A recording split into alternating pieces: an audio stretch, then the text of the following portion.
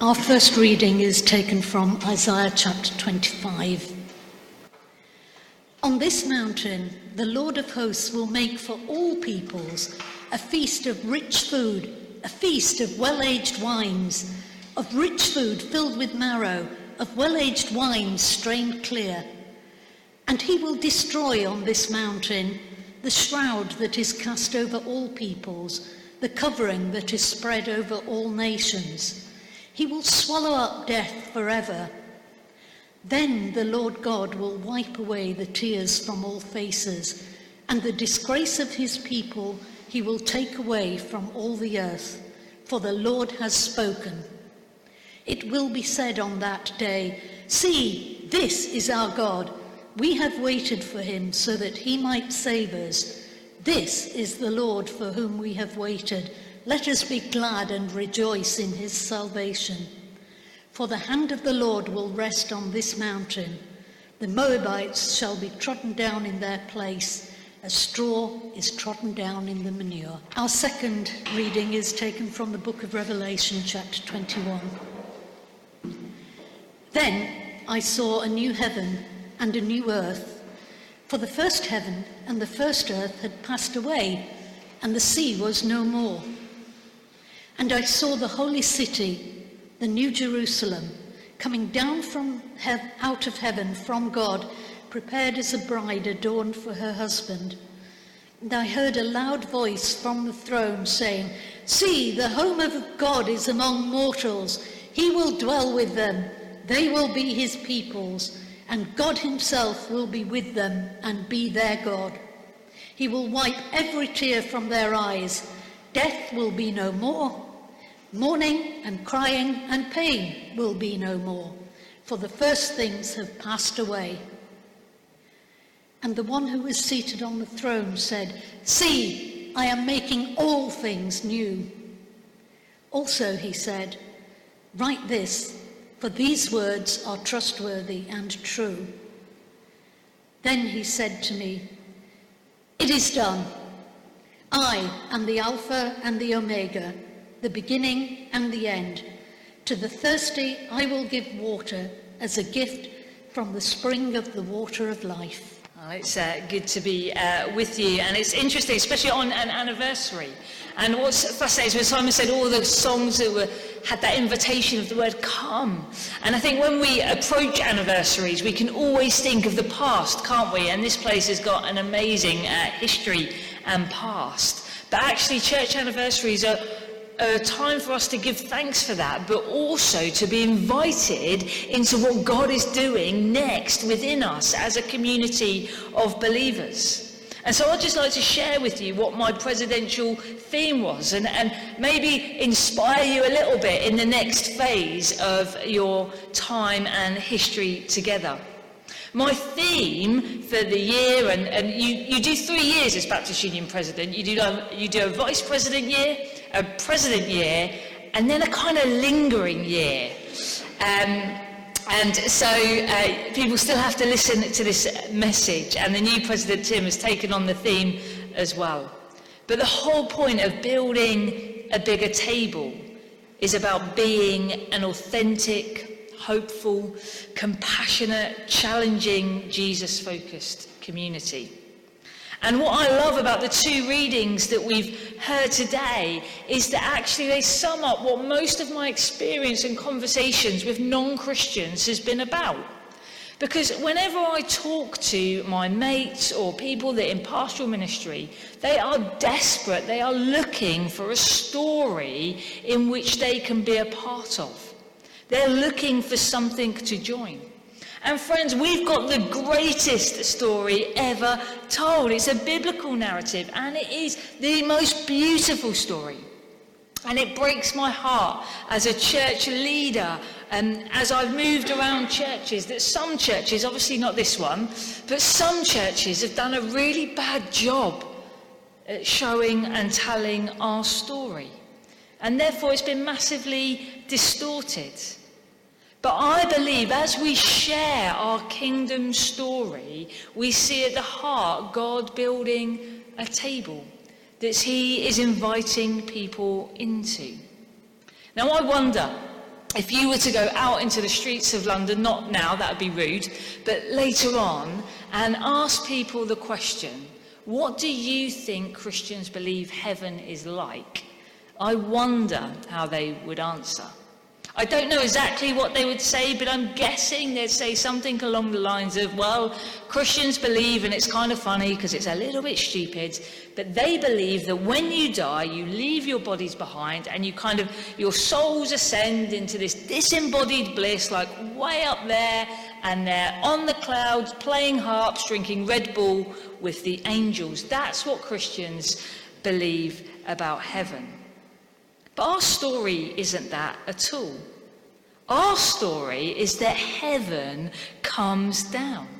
Heaven, I believe, is best described biblically as the place where God lives and where his will is done.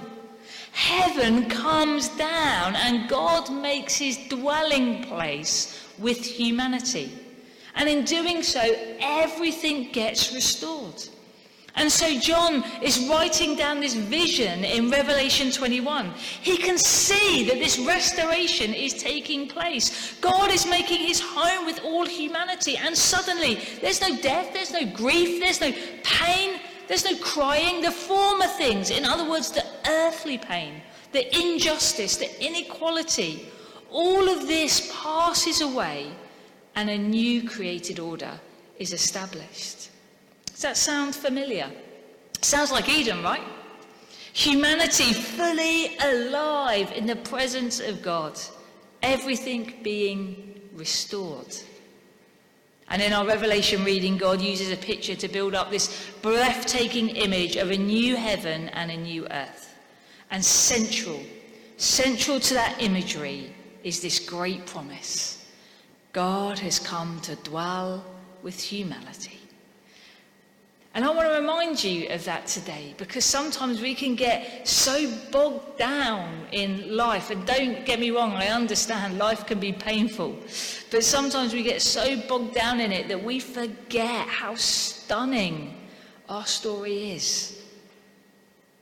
God comes into our brokenness to heal and restore. It's way better than drinking Red Bull with the angels. But how does God do it? Well, of course, the answer is Jesus. God wrapping himself in human flesh.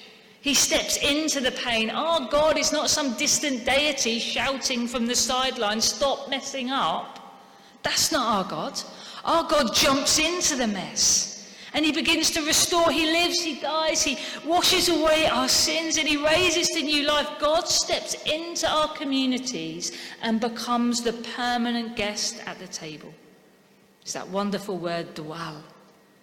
The word John uses conjures up the idea of God dwelling in the temple, revealing his glory in the midst of his people.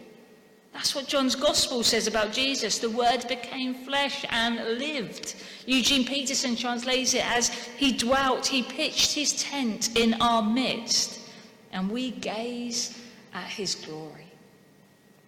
God is coming to live forever in our midst. A healing, comforting, celebrating presence.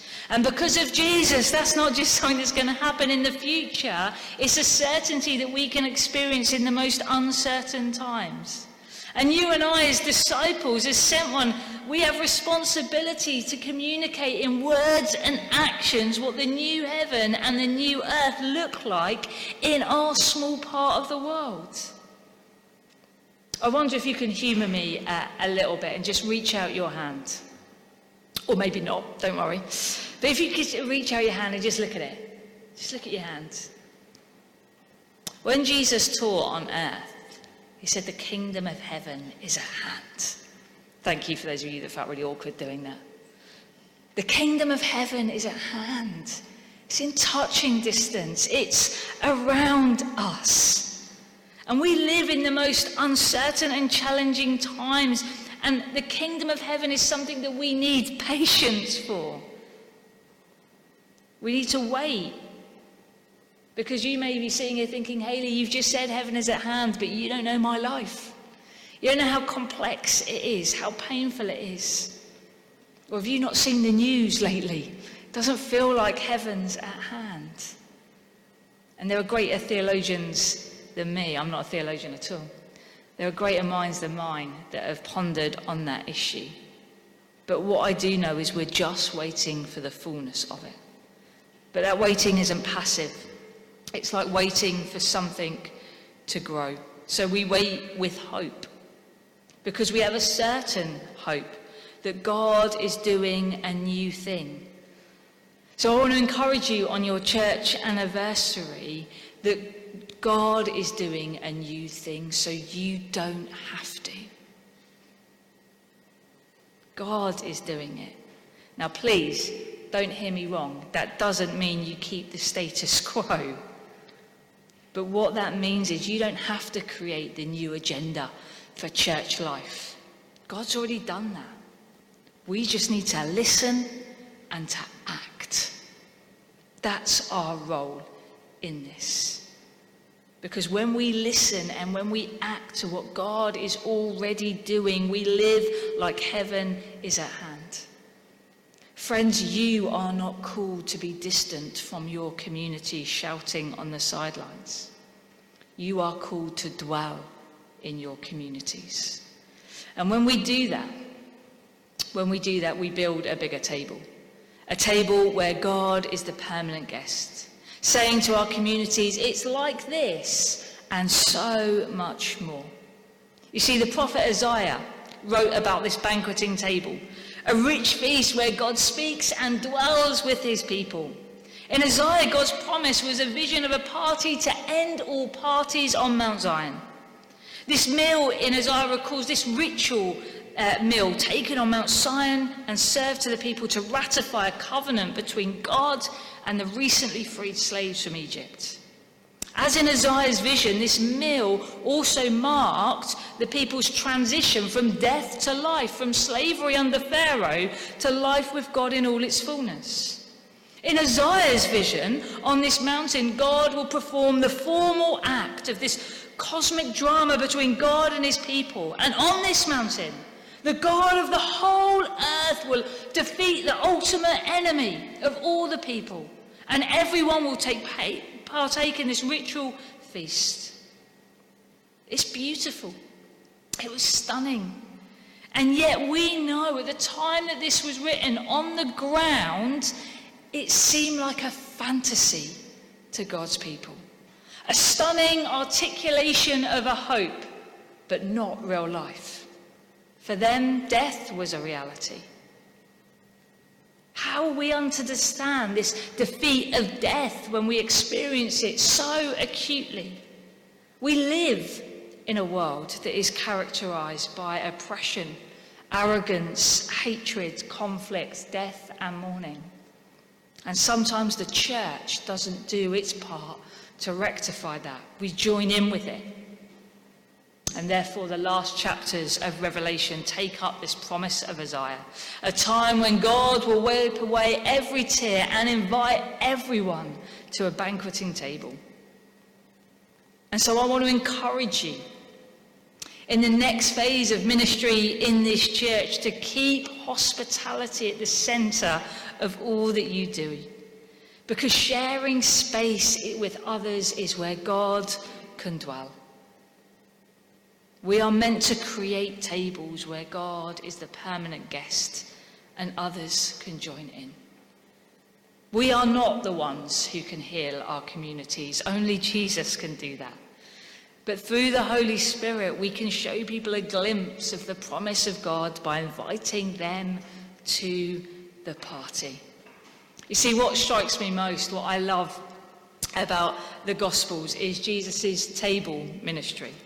The way he so often used the act of sharing a meal, the act of breaking bread as a way of letting people know that they were seen, heard, known, and respected. Jesus uses common moments to house the most sacred.